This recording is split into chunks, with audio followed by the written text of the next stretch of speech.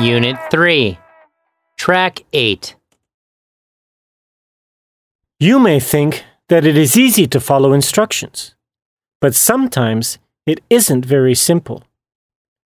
Some instructions can be difficult to understand, and sometimes we may not want to understand them.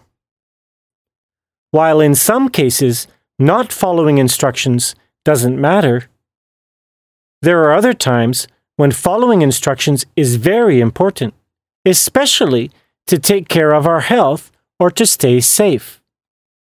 Cooking is one situation in which you might need to follow instructions.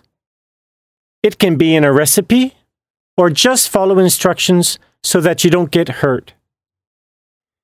Even if you feel inspired and want to experiment, be sure to always listen to the instructions and never do anything that you are not supposed to do.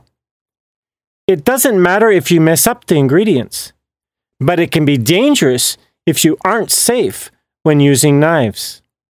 1. Cut the cheese in squares. 2. Wash and peel the cucumber and slice it. 3. Wash a lime and cut it in half. 4. Remove the peanut shells. Mix the raisins and peanuts together. 5. Put everything in plastic containers.